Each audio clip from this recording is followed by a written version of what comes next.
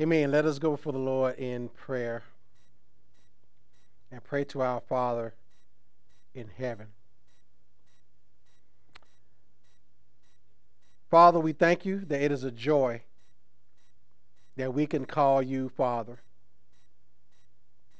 You have ruled over this earth, but you don't tell us to pray to your majesty. Lord, you are high lifted up, but you do not tell us to address you as your highness. You are judge over the living and the dead, but you do not tell us to say your honor. Instead, you invite us to call you our Father. And Lord, so we don't speak to you today as subjects before a king or citizens before an emperor or even plaintiffs before a judge. Lord, we speak to you as children before a father. We speak as children who are confident that our Father loves us, confident that our Father hears us, confident that our Father is eager to act for our good. Lord, we have already confessed that we are like sheep that are gone astray. We have already confessed, Father, that we have sinned against you in our thoughts and words and our deeds. Lord, we're like children who have rebelled against a kind and benevolent Father, a Father who has only ever loved us, a Father who has only ever acted in ways that benefited us. We have chosen to defy you, to revolt against your authority, to go so far as to wish you were dead. Lord, we confess. Lord, we're sorry for this. And we're so thankful that you continue to love us, that you continue to care about us, that you continue to provide for us despite our sinful rebellion. Lord, you patiently and willingly drew us to yourself. Lord, you're such a great God, and you're such a great Father. And Lord, we confess to you, Lord, that we haven't always treated you as a good Father. But Lord, we still thank you for the many precious gifts that you've given us. We thank you for the gift of this church. We thank you, Lord, for the gift of those who you've sent here to us to be part of this body, to be part of this fellowship.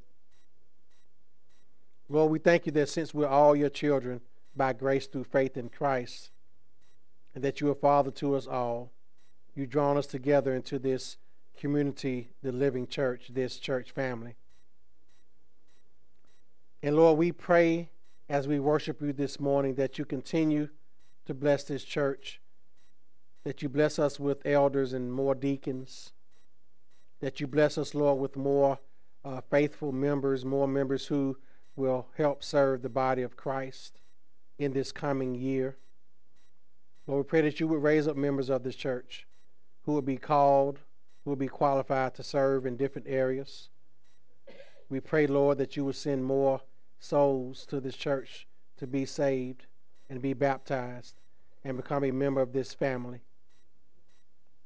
Lord, we pray this morning also for our nation, for our world, for our city, that you be with all saints everywhere, all true saints in this city, all true saints in this country, all true saints around the world, that you be with believers everywhere this morning, Father. Lord, we thank you as we think of our brothers and sisters at our sister churches and companion churches and churches that are preaching the true gospel.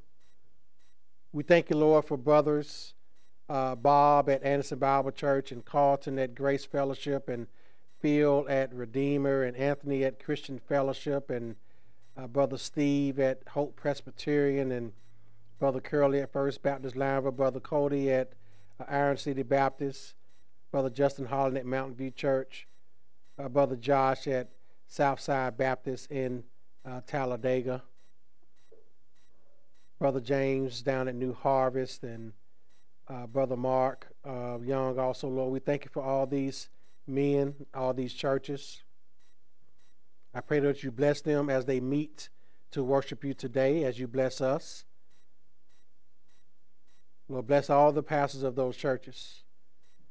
that have served faithfully for many years, and that you would grant them all many more. I pray, Lord, that you bless the members of their churches just as you do of ours, to serve as faithful and committed part of your family right where they are. And now, Father, as we turn to the word to hear it read and preached, Lord, we ask that you would help us to listen attentively and apply diligently. We pray, Lord, that we will listen as children who so badly need the wisdom of their Father, as children who are committed to imitating their Heavenly Father, as children who long to please their Father. Lord, I pray that you would speak and that we would listen, that you, who are perfect and unchanging, would do a great work within us who are imperfect and in desperate need of change. Lord, please let us leave here today as children who have heard from their Heavenly Father, who have grown in love and trust to their Father, and who are eager to be like their Father. Lord, we pray all of this in the name of our precious Savior, our elder brother, Jesus Christ. Amen. Amen. All right. Let's turn to the book of Colossians. We got some slides for you with some principles and other things we're going to cover today. My prayer as we begin this new series, we're going to spend the next few months in this book. We're going to look at the book of Colossians. We looked at Ephesians. We finished Ephesians before we did our Advent series back in November. And we're going to, we skipped over Philippians. We're going to come back to Philippians after we do the book of Colossians. And I'll explain why that is. This is our new series in this book. And I am excited to get into it. So when people ask you, what is your preacher preaching on? You say, he's preaching through the book of Colossians. It won't be a mystery. You won't have to guess. And I was thinking and meditating on this week as I was talking to someone who goes to another church, and they appreciate the fact that I do expository preaching here. I pray that you all appreciate the fact that we do expository preaching, that we preach through books of the Bible, and we get to see the narrative of Scripture unfold.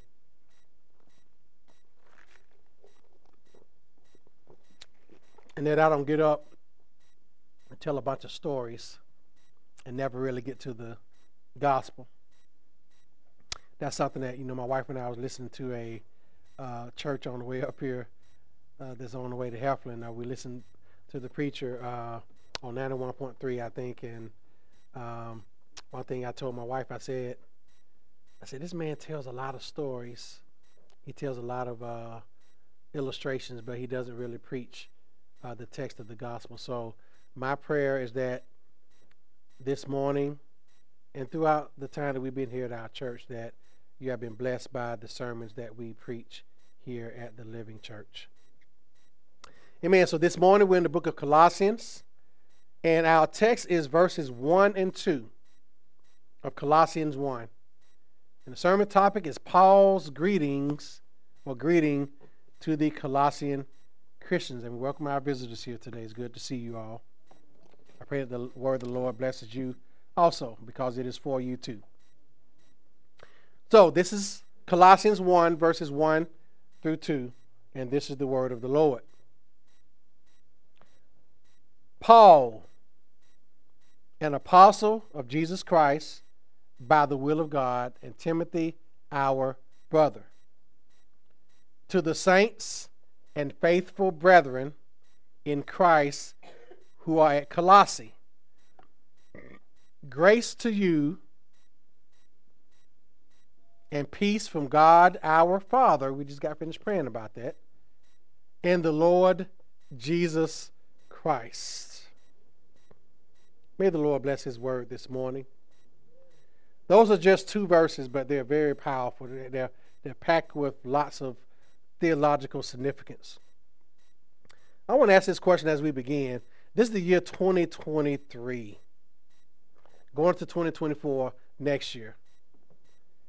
When was the last time you wrote a letter to someone? I can't even remember. When the last time I sat down, put pen to paper, and wrote a letter to someone and sent it off in the mail. In English, we usually begin a letter with greeting the person by saying, Dear Bill or Dear Jane. And then we wait to the end of the letter to say, with regards or sincerely or love, and then we sign our name. Now, the ancient writers didn't follow that style. You don't have to turn to the last page to find out who wrote the letter. This is because the letters from the first century arrived rolled up and bound by a string. That's how letters were written in the first century. They're written on parchment paper. They didn't have lines in them. They didn't have holes punched in the side where you can put them in a binder. They just came on one long page that was rolled up and bound with a string around it. They were written on one continuous sheet of writing material. And the author of the letter always put their name first and immediately following it with the recipient. So when you see this letter right here, you see Paul, because Paul is the one who is writing the letter. And then following his name is the recipients. He says, who are the recipients? The saints and faithful brethren in Christ who are in Colossae. So ancient letter writing was sort of like our modern day emails. It began by naming the sender, the recipient, and the subject. When you look at an email, the sender name is always at the top. Like one of my email addresses is tlcanderson@gmail.com, which is the Living Church Anderson @gmail.com. And then next it has the to line, and whoever is to, and you put that person's email address in there. And then the next line is the subject. What's the subject of your email? And then the bottom part is the body, and then I have a little automatic signature that's at the end of all my emails. So this is kind of the style that this letter is written right here. But in ancient times, it began with the name of the sender, then the recipient, and then the subject. And the letter was the sender. And then it was always followed by a prayer. So most of Paul's letters began with that, where he identified himself. If you look at all of Paul's letters, to the Corinthians, to Timothy, to the Thessalonians, to the Romans, to the Galatians, to the Colossians church, all his letters, you'll see he began with his standard greeting, addressing himself. He stated his name first, then the name of the person to whom it was addressed, and then followed with his greetings.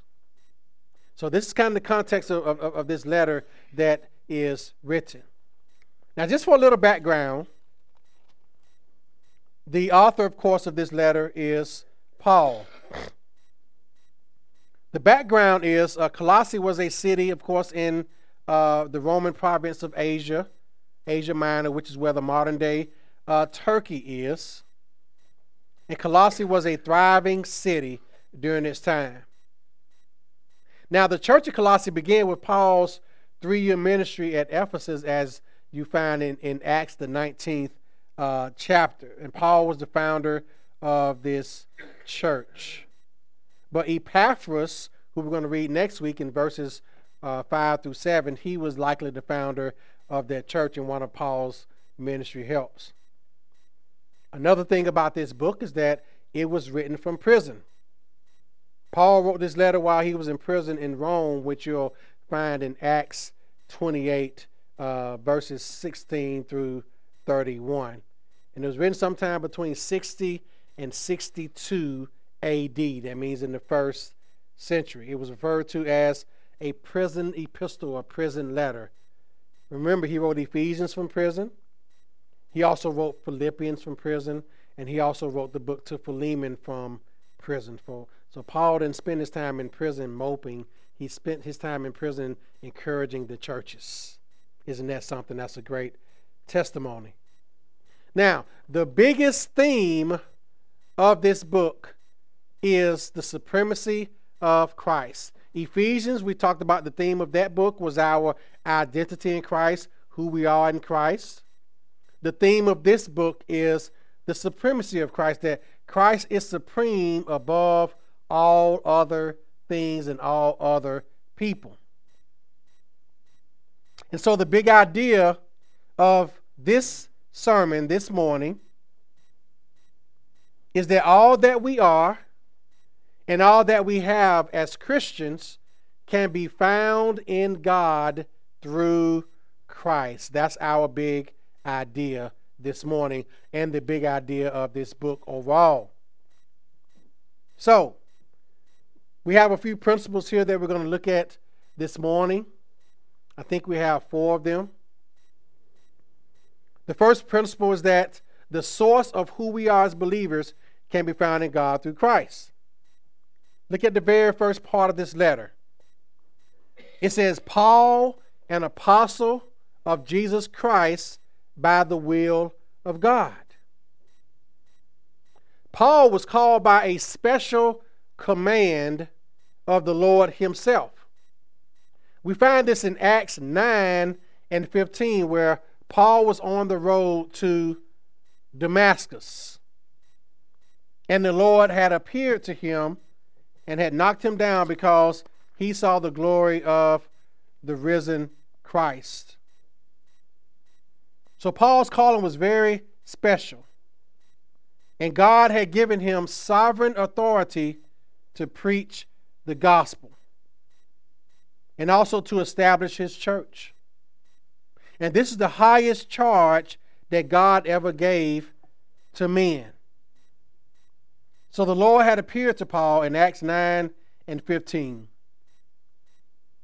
He says, Go, for he is a chosen vessel of mine to bear my name before Gentiles, kings, and the children of Israel, for I will show him many things he must suffer for my name's sake. Now the Lord had told this to Ananias, the high priest. He said, don't touch Paul because I have a special calling for him to take the gospel to the Gentiles, to the pagans, to the unbelievers. So Paul had this special apostolic ministry. Now, this role as an apostle was not something that he sought after. It wasn't earned or wasn't given to him by a church or a denomination. Just like I talk about today, all these people who are walking around calling themselves apostles are not true apostles. They are false. They are imposters. They have been specially called by God. They are self-appointed apostles. They're not true apostles of Christ. They have not seen the risen Christ. They have not written books of the Bible that we preach from.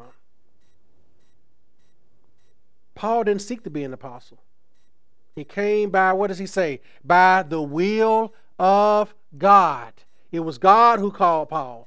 It was an act of God. And these credentials were essential for Paul's ministry to the churches. And these are also important for us today when many men are teaching man-made religions instead of God's revelation to man. These people who call themselves apostles are not preaching God's revelation to man, which is the Bible. They are preaching man-made, made-up stuff so that they can maintain power, so they can accumulate power, so they can put themselves over people. But we're going to see that that's not what a true apostle does. So he says, Paul, an apostle of Jesus Christ by the will of God. And then he says, and Timothy, our brother. Remember, we're talking about the source of who we are as believers can be found in God through Christ. So he says, and Timothy, our brother. Notice this. Paul doesn't separate himself from the brethren as an apostle, as to suggest that he is on a higher plane or a higher level like these man-made apostles do. They place themselves up on a pedestal. They desire the highest seats. They desire to be worshiped by man. And if you don't address them as apostle, they get offended. But Paul says, and Timothy, our brother. He doesn't place himself on a higher plane or a higher level than Timothy, his spiritual son in the faith. Timothy is a Christian brother who was associated with the Apostle Paul in his ministry. Paul also included Timothy in his greeting in 2 Corinthians, in Philippians, in 1st and 2nd Thessalonians, and in Philemon. That means that he and Timothy was basically his right-hand man. They were partners in ministry. Paul wasn't up here and Timothy down there. So he addressed him as his brother. He mentions Timothy in writing in Romans, in 1 Corinthians, and his letters to Timothy, as we've been reading through our call to worship. He rejoices that Timothy is with him. When we say our Christian brother or sister, or if I say Brother Darrell's my brother in Christ, or Sister Dolores is my sister in Christ, we're indicating that we are members of the body of Christ. We have a different family relationship than other families. That brother or that sister is our brother and sister in Christ. Now, brother is a term that is common in the New Testament writings for a Christian or a believer in Christ. It's a gendered term, but it is a term that applies to all believers. All of us who are in Christ are brothers and sisters in Christ. We talk about this all the time. We're brothers and sisters with Christians around the whole world. You know, I pray for Brother Josephus and Goblige over in Liberia. They are brothers and sisters in Christ, and Brother Sylvester over in Zimbabwe, who actually sent me an email this morning, asked me to pray for his church going into 2024. He's our brother in Christ, although we never met him and probably never will meet him. That is what unites all Christians together, that we are in Christ together. It is Christ who binds us all together. I remember a song we sing in my old church, "Blessed be the tie that binds our hearts in Christian love." It's a tie that binds us, and that tie is Christ. And that tie comes from above. So when Paul is speaking of Timothy, he says, our brother. He doesn't just say my brother. He says our brother because he belongs to the church. And then he says, to the saints. To the saints. What is a saint? You know, we've talked about this before at our church, that being a saint has nothing to do with who you are or what you have or have not done. Paul gives a great definition, 1 Corinthians 1 and 2. 1 Corinthians 1 verse 2, Paul says, to the church of God who is at Corinth, those who are sanctified in Christ Jesus, called to be saints, with all who in every place call on the name of the Lord Jesus Christ.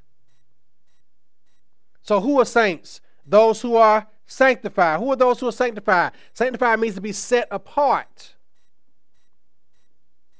peculiar, different, special. So us being called saints has nothing to do with the fact that we're perfect, because we are not. We are set apart for God. We have been sanctified. We have been put aside for God. Peter says this as much in 1 Peter, where he says, you are a chosen generation, a holy nation, a people of his own possession. That's what makes us saints, because it is God who makes us saints. We don't make ourselves saints. It is our relationship with God through Christ that makes us saints. That's why he says, to the saints and faithful in Christ. So to the saints in Christ. The scriptures know nothing of those who are especially saints, that place themselves above others. This is what J.P. Lang said, this quote right here, the theologian. He says, the scriptures know nothing of those who were especially saints, preeminent above others, but all who through Christ are brought back into living fellowship with God are saints. In other words, all believers are saints. Now, we don't walk around with the halo over our heads. We don't walk around with some type of aura around us where people behold our glory. You know, I see some of these so-called apostles and whatnot around here, and I tell a friend all the time, when I see them in the grocery store, they look just as ordinary as I do.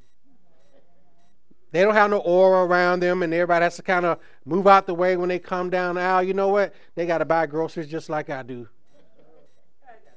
Okay?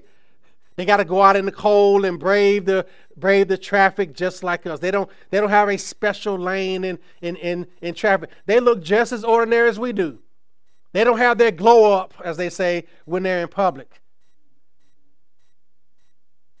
Being a saint doesn't mean that you're a better class of Christian. No, all believers are saints. You are a saint. It's not about how you, well, Pastor, I don't feel like a saint. Who cares about how you feel? It is who you are in Christ. It is who God has made you to be. God has set you apart for His use, for His glory, for His purposes. You are a saint. You are a called out one. Every person who has been born again is a saint of God in Christ Jesus. It is a common description of all church members. If you know Christ as your Savior and your Lord, you are a saint. If you worship the Lord Jesus Christ as your Lord and Savior, you are a saint. This is our position before God. Saints are the people of God who are dedicated to Him and reserved for His purpose. So you may not feel like a saint this morning, Christian, but guess what? You are one. You are a saint. The main idea in this word hagios, which is the Greek word for saint, is not excellence of character, but separation to God. They are reserved for His use, and their lives should reflect that in every area. Now, because we are saints, we have to carry ourselves as that. We have to carry ourselves as if we are separated unto God, that we're not like the world. That, as 1 John says, we don't love the world nor the things that are in the world. We don't act as the world does. We don't think as the world does. We don't emote as the world does. No, we act differently from the world. We're not ashamed to be named a saint. As Paul talked about as we read this morning, now call to worship is telling Timothy, do not be ashamed of the testimony of Christ. We're not to be ashamed to be saints. We are to live unashamedly for Christ. And the life of a saint should be reflected in every area of our life. Things, places, seasons, and people are described in the Bible as holy, meaning that they are set apart for God, just as the sacrifices were sanctified because they were set apart for God. We are a consecrated people. We are set apart for God especially. And if you're a Christian, man, that is the greatest privilege, that we are set apart for God. That is such a great privilege. You may not be part of the cool kids club at your job or at your school to be named among Christ, but who cares? Your friends may not want to have anything to do with you because you go to that church where they actually preach the gospel. So what? You are a saint of God. God has called you. You have a special call on your life, and that's all that matters. It doesn't matter what anyone else thinks, people. You can't have fear of man. The Bible says the fear of man is a snare. What do we read this morning? 2 Timothy 1:7. God has not given us the spirit of fear, but of power. That power comes from the Holy Spirit. A power, love, and of a sound, a right mind. That's the spirit that God has given us. We are saints of God. He's given us that power. And being a saint leads to practical holiness. Just as we are in Christ, we also have an intimate association with the Holy Spirit. And again, Paul is not referring to a special class of Christian who have achieved a certain level of holiness. I came out of a church, a denomination like that, where they treat some people as if they were more holy than others. Like they were some type, they were more special than everybody else. Oh, we used to call them the super saints. We say that sarcastically. People who thought they were super saints, they were put on a pedestal. But that's not the case in Christ. Guess what? All of us are saints. There's not a certain level of holiness that some have. Believers are saints not because of their conduct, but because of their relationship to Christ. And not only is he writing to the saints, but also, it says here, and the faithful brethren in Christ. Now, brethren, I love brethren. I just like that word. And that's the 17th century word. But I love the word brethren. Brethren is a term of affection, is a term of intimacy, and it's a term of love within the body of Christ. So when Paul was saying faithful brethren, he wasn't just talking to men, he was talking to the saints as a whole, the faithful brethren in Christ. So being faithful brethren is the byproduct of being called as a saint in Christ. Now, you have to understand this about Paul in his letter. Paul never met the Colossian Christians. Remember, he wrote this letter from jail, from prison. He never met them personally. He wrote this letter from a Roman prison. He never met these people. But yet he referred to them as what? Brethren. Just like I said, it don't matter where you are. When you meet a fellow believer, guess what? That's your brother. That's your sister in Christ. You all are brethren together. It don't matter whether you see them or whether you talk to them on the phone. Or whether you communicate with them through FaceTime or whatever. It doesn't matter. You all are still brethren. You don't have to be in the same place with them to be among the saints of God. That is the privilege of being in Christ.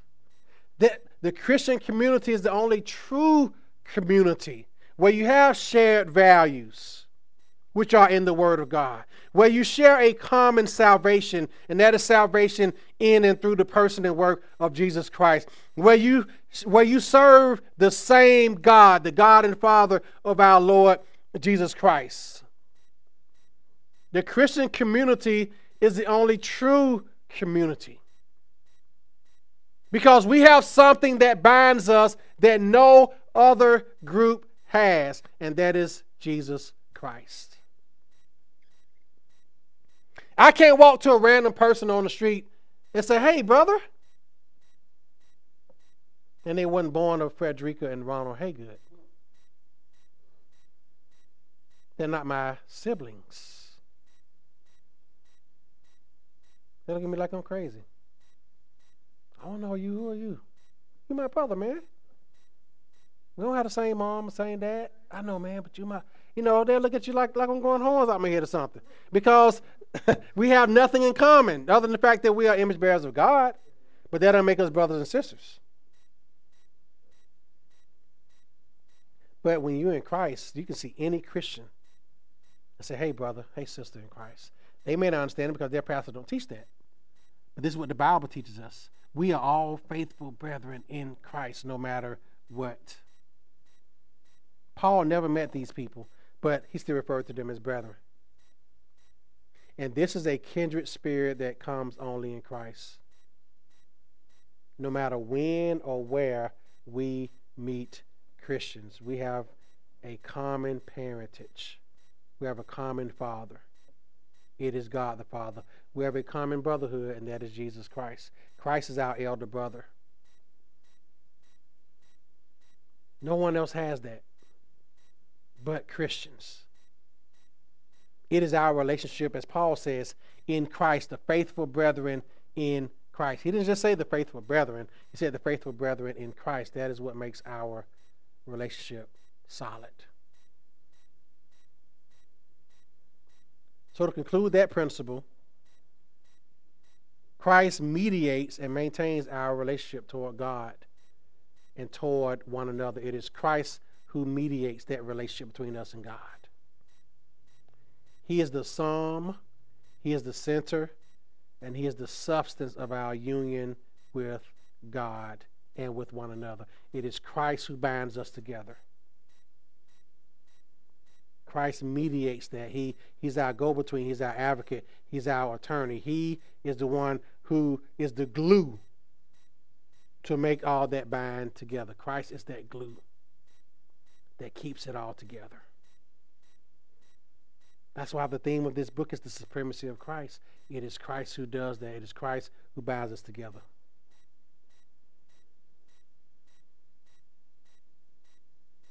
So our next principle here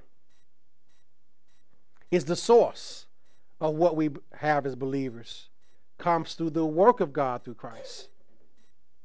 So the work of God. And that is found in the next verse. So the source of who we are as believers in Christ can be found in God through Christ. And now we see the source of what we have as believers comes from the work of God through Christ. So look what he says at the last part of verse 2. Grace to you and peace. That preposition, what's that next preposition? From. From means who it emanates from, who originates. Who is the origin? Who is the founder? Who is the foundation on which this grace has been settled? He says, grace to you and peace from who? God our Father. That was the subject of our pastoral prayer this morning. And the Lord Jesus Christ. I will say this about the fatherhood of God. I have to, every time this comes up, it has to be said. Not everyone is God's child. The universal fatherhood of God is a heresy. The universal fatherhood of God says that everybody is a child of God. But that's not what the scriptures teach. That's not what the Bible teaches. Only those who are in Christ can rightly call God Father. Those who are in Christ by what? Faith, by salvation. John says that in the first chapter of John. Who has the right to call Christ children of God? Those whom he has saved. And John 1 says that, and I'll read it to you, that passage. I always, when we get to this principle about the fatherhood of God, we always have to go to what the scriptures say. And this is what John 1 says about God. I'll go back to verse 9, just John 1 and 9. That was the true light which gives light to every man coming into the world. We're talking about Christ.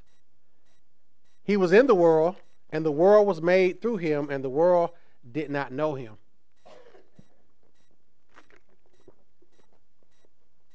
He came to his own, and his own did not receive him. But as many as received him, to them he gave the right to become children of God. To those who believed in his name, who were born not of blood. So just because a person is born doesn't mean they're a child of God. That's what it means by not of blood. Not because of birth, because that's what the Jews thought. That's why he said in that previous verse, he came to his own didn't receive him, because he is not the Messiah they were looking for, although he was the Messiah. Get it? So, not just because a person is born That means that they are a child of God. John says here, who were born not of blood, nor of the will of the flesh, but of God. It is God who calls us to be his children. We don't call on God to be his children. God calls on us to be his children. It is God who makes us his child. We don't just impose ourselves. Just like a person can't come into your family and just impose themselves on you and say, I'm your child, take care of me. I'm your child, take care of my family. A woman can't just walk up into me and say, I'm your long-lost wife. She can't just impose herself like that. A person can't just impose themselves into your family. No one can just impose themselves into the family of God. It is God who does that. It is God who calls them. And John tells us that. So when Paul is saying grace and peace to you from God, our Father, he's speaking about God as, who is the our? The saints. Remember, we talked about context. When you read these letters, who is he addressing? The saints. Who are the saints? Those who are in Christ, those who are saved by grace through faith, those are who are part of the family of God, not by the will of man, as Paul says, not by the will of man, but of God. So he said he's talking about the saints, the faithful brethren in Christ. That's the context of that passage. So what is this grace? Grace is unmerited favor towards depraved man. None of us deserve God's grace. If you think you do, you don't understand grace. Grace, by definition, is undeserved.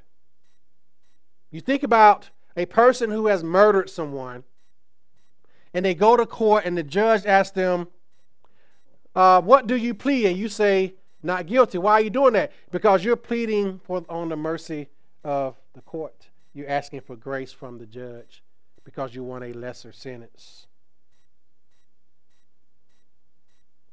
But do you deserve that lesser sentence because you took someone's life? By no means. But if that judge gives you 20 years instead of life without parole, that's an act of grace because you didn't what? Deserve it because you took a life. If human judges can do that, think about the judge of all judges.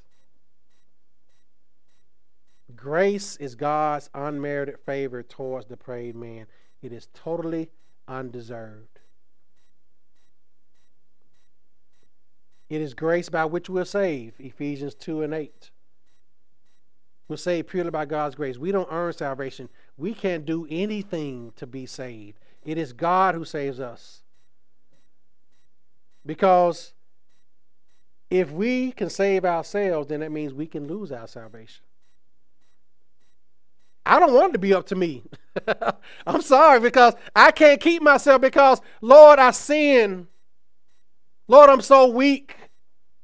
Lord, I am so needy. I don't want to be responsible to keep myself saved because I will lose it every day. None of us can. It is God who saves us. And not only does he save us, but he does what? He keeps us. Praise the Lord for that. So, it's by grace we're saved. It comes from God through Christ alone. That is the sola gratia, by grace alone. Grace also enables us to live godly. Titus 2, verses 11 through 14 say this, because a lot of people talk about the grace of God as if they deserved it somehow. And a lot of people talk as if this grace is not what the theologian calls an effectual grace. That means the grace of God has an effect on us.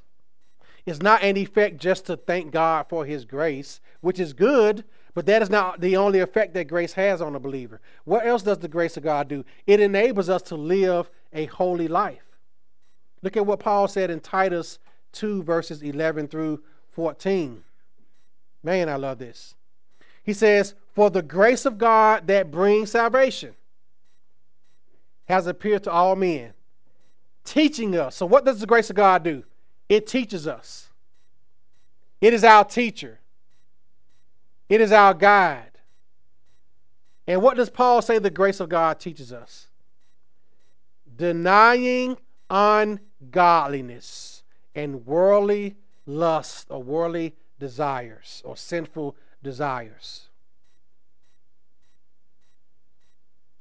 We should live soberly. Soberly means with a clear mind, a clear conscience, being alert, being aware. Living a righteous life. The grace of God applied to our life leads us to live a righteous life, a life that is holy before God. As I was telling my wife last night, God has a standard, and he doesn't change his standard for any man.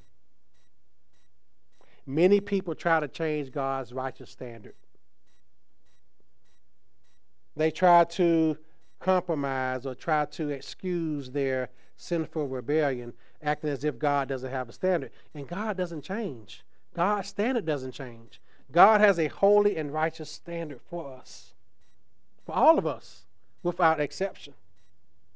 So this grace empowers us to live righteously.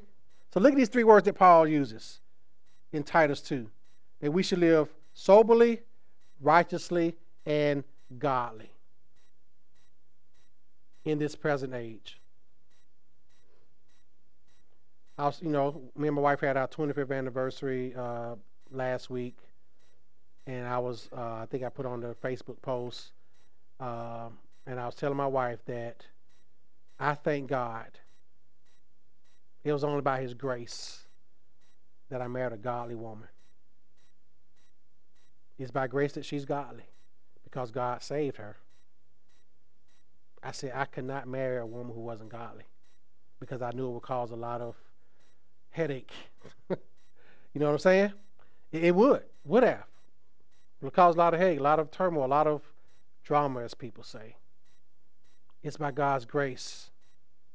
Because when I was in college, I was doing all the young, dumb, and stupid stuff before I met my wife. Then I realized, you know what? I want a godly woman. That mattered to me. And I think she has a godly man. You had to look at her and ask her that.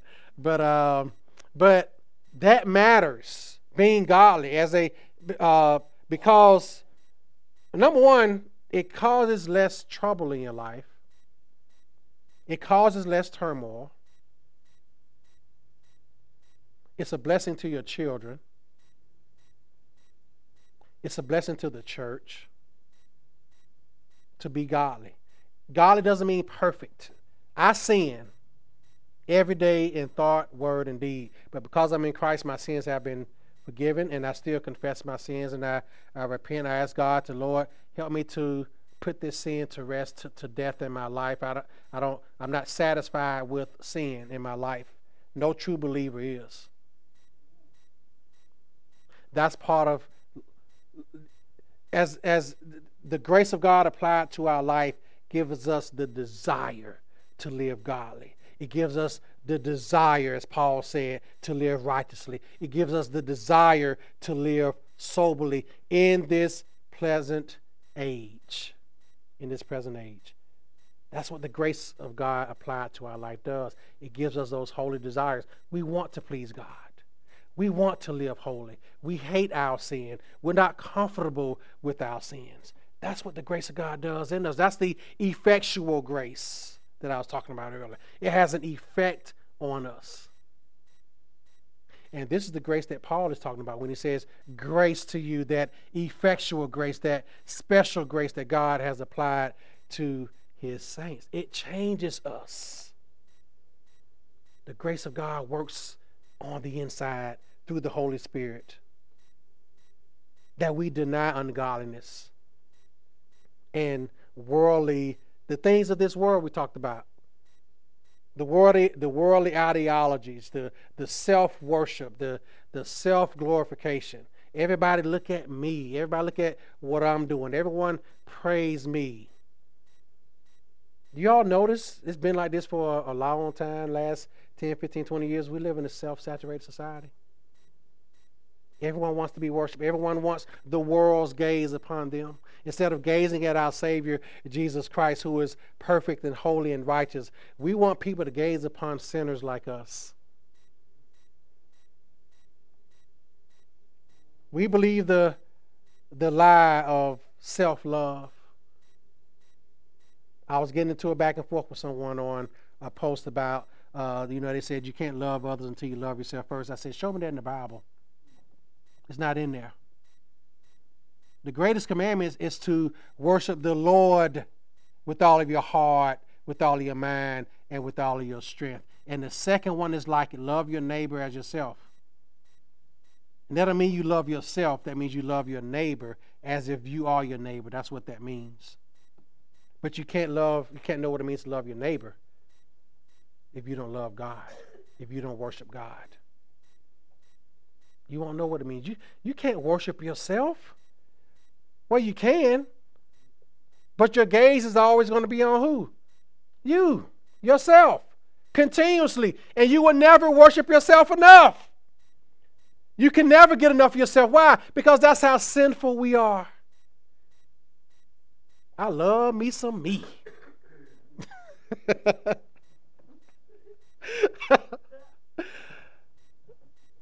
That's what people say. I love me some me. Like, really? Do you know who you are? You're a sinner. You're dead in your trespasses and sins if you're not in Christ. You need a Savior. If you die right now in your sins, you're going to be eternally lost. You can love you some you all you want to. That's not godliness.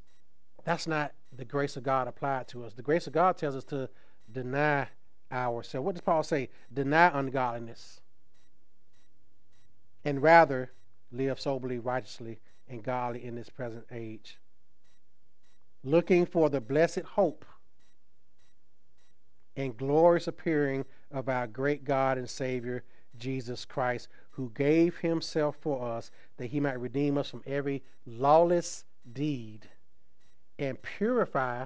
The grace of God purifies us. Purify for himself his own special people, zealous for good works. That's the grace that Paul is talking about here. And that's the grace that God works in our life when he saves us. And the grace of God is something that is continuous. It's not something that we just receive upon salvation. It is something that God always does in us at all times. His grace is at work in us. He who begun a good work in you will complete it until the coming of Christ. We're going to see that here in Colossians 1 later on. God begins that work of salvation in us, and guess what? He's going to complete it. Saint, don't be discouraged when you endure hardness.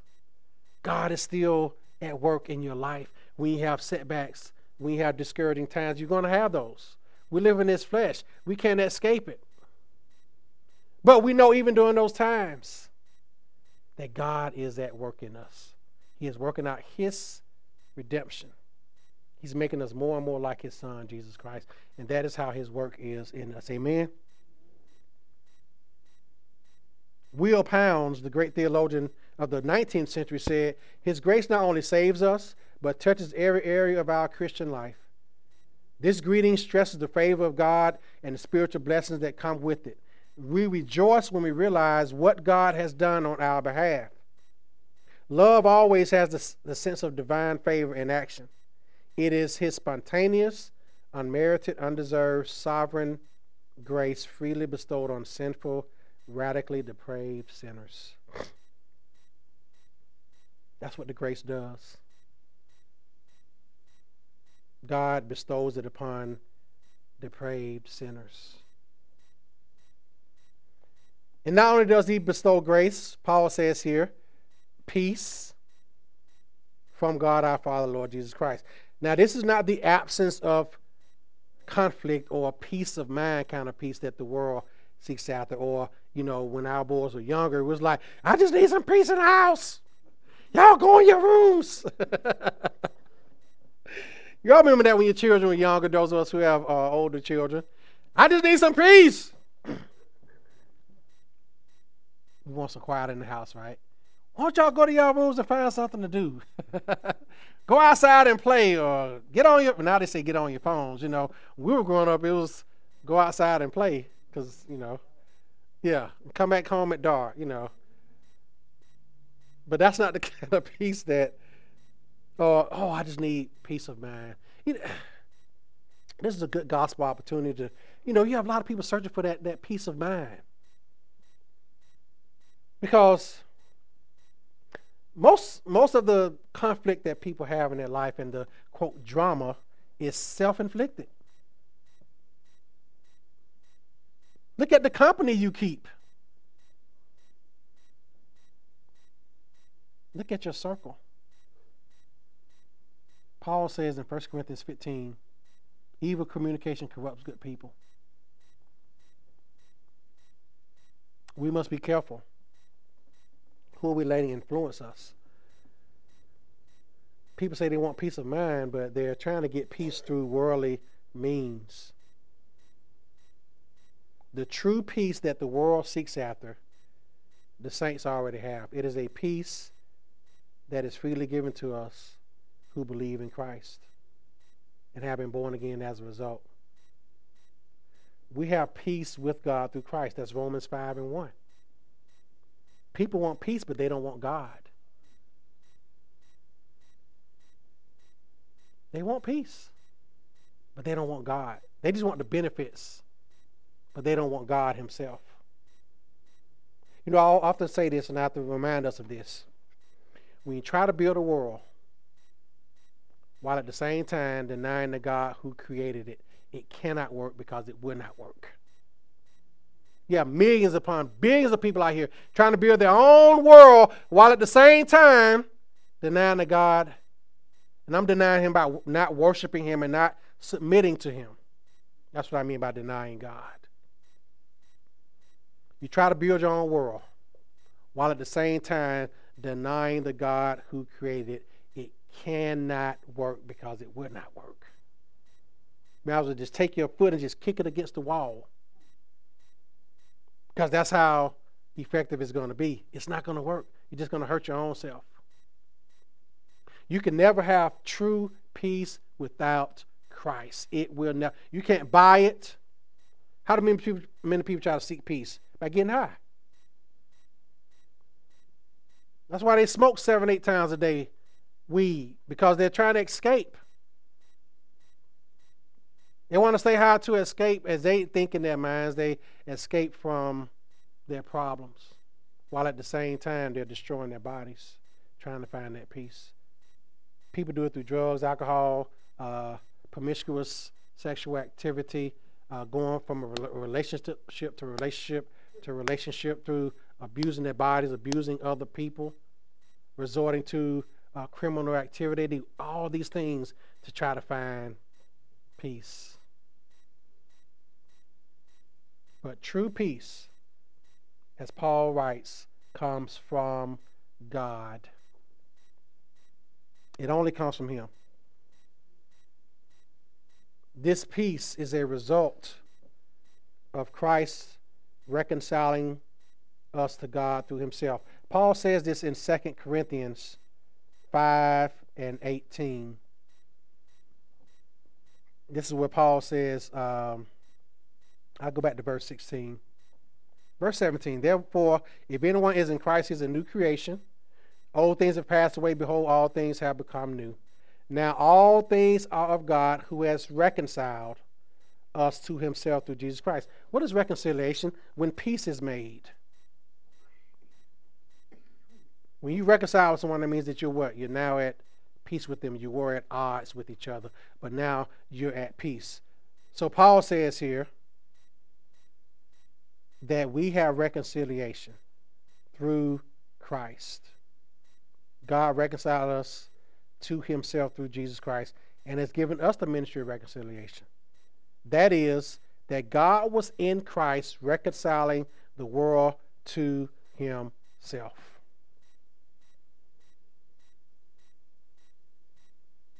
The true peace we need is peace with God. You cannot, as people say, make your peace with God without coming through Christ. I hear people say, I need to make my peace with God. Well, how are you going to do that? You don't do it. Christ did the reconciling work. You come through Christ. You repent and turn from your sins and believe in the Lord Jesus Christ. Instantly, you're at peace with God. It happens just like that. You have to repent. Turn from your sinful ways. Turn from your sinful rebellion and turn to Christ, who is the great reconciler, who has made us at peace with God the Father. And then you'll experience that true peace. It is the inner working of God through the Spirit who ensures our standing with Christ. True Christians have an inner peace knowing that we are in God. That God is ours and we are His. The Holy Spirit gives us that peace and knowing that assurance that we are in Christ. So in conclusion here, Will Pounds said this: if you have never been born spiritually, you are not a member of this family of God. The Apostle John wrote, but as many as received him, to them he gave the right to become children of God, even those who believe in his name, who were born not of blood, nor the will of the flesh, nor the will of man, but of God. That's John 1:12-13, which I referenced earlier. You can become a member of the most beloved family in all the universes right now at this very moment. Believe on the Lord, and you will become an adopted member of that family.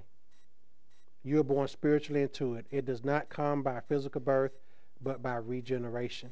It is an act of God and his grace through the Holy Spirit based on the atoning sacrifice and merits or work of Jesus Christ. That's Will Pounds, and that is so true. Come to know Jesus. And you will be in that family of God. You can be called among the saints and the faithful brethren in Christ. You can have this grace and peace that only comes from him. He will withhold it from no one who comes to him. Amen.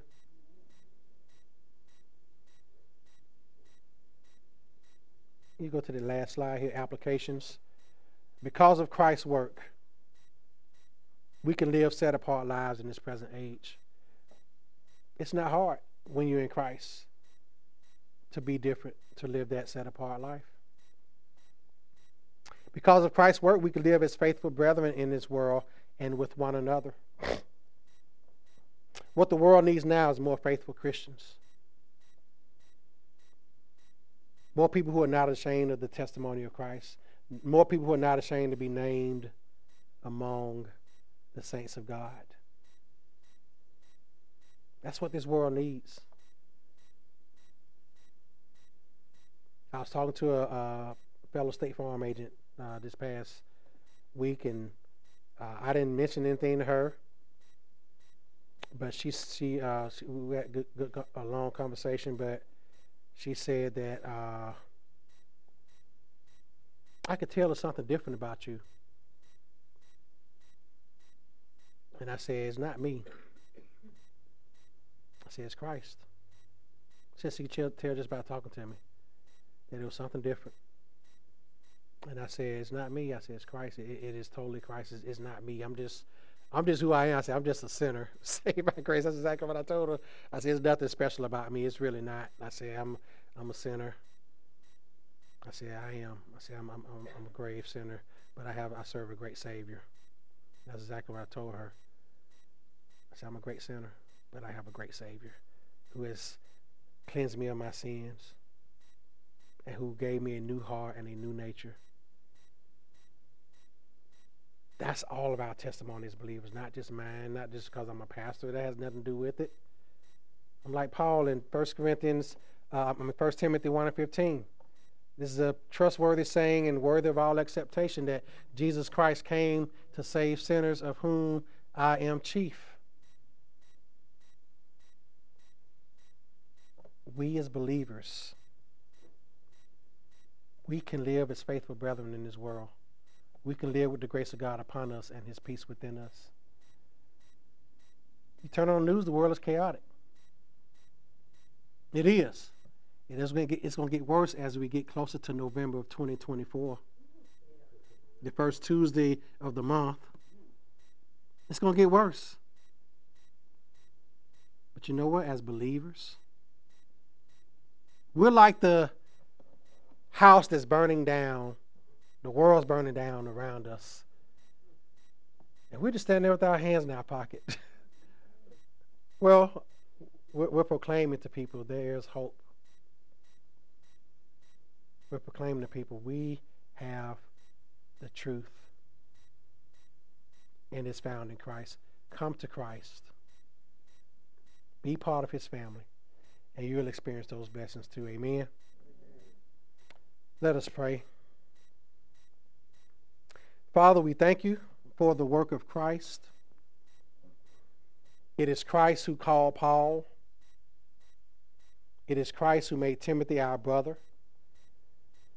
It is Christ who called us to be saints and faithful brethren. It is Christ who gives us his grace and his peace. It is Christ who is supreme above all. It is Christ who alone is worthy of all praise, honor, and glory. Lord, help us all to look to Christ. He alone is worthy. We're not worthy, Lord. We're nothing but a tingling cymbal. We're nothing but sounding brass. Lord, we're nothing but flesh. But Lord, it is you who make us worthy. It is you who gives our life value.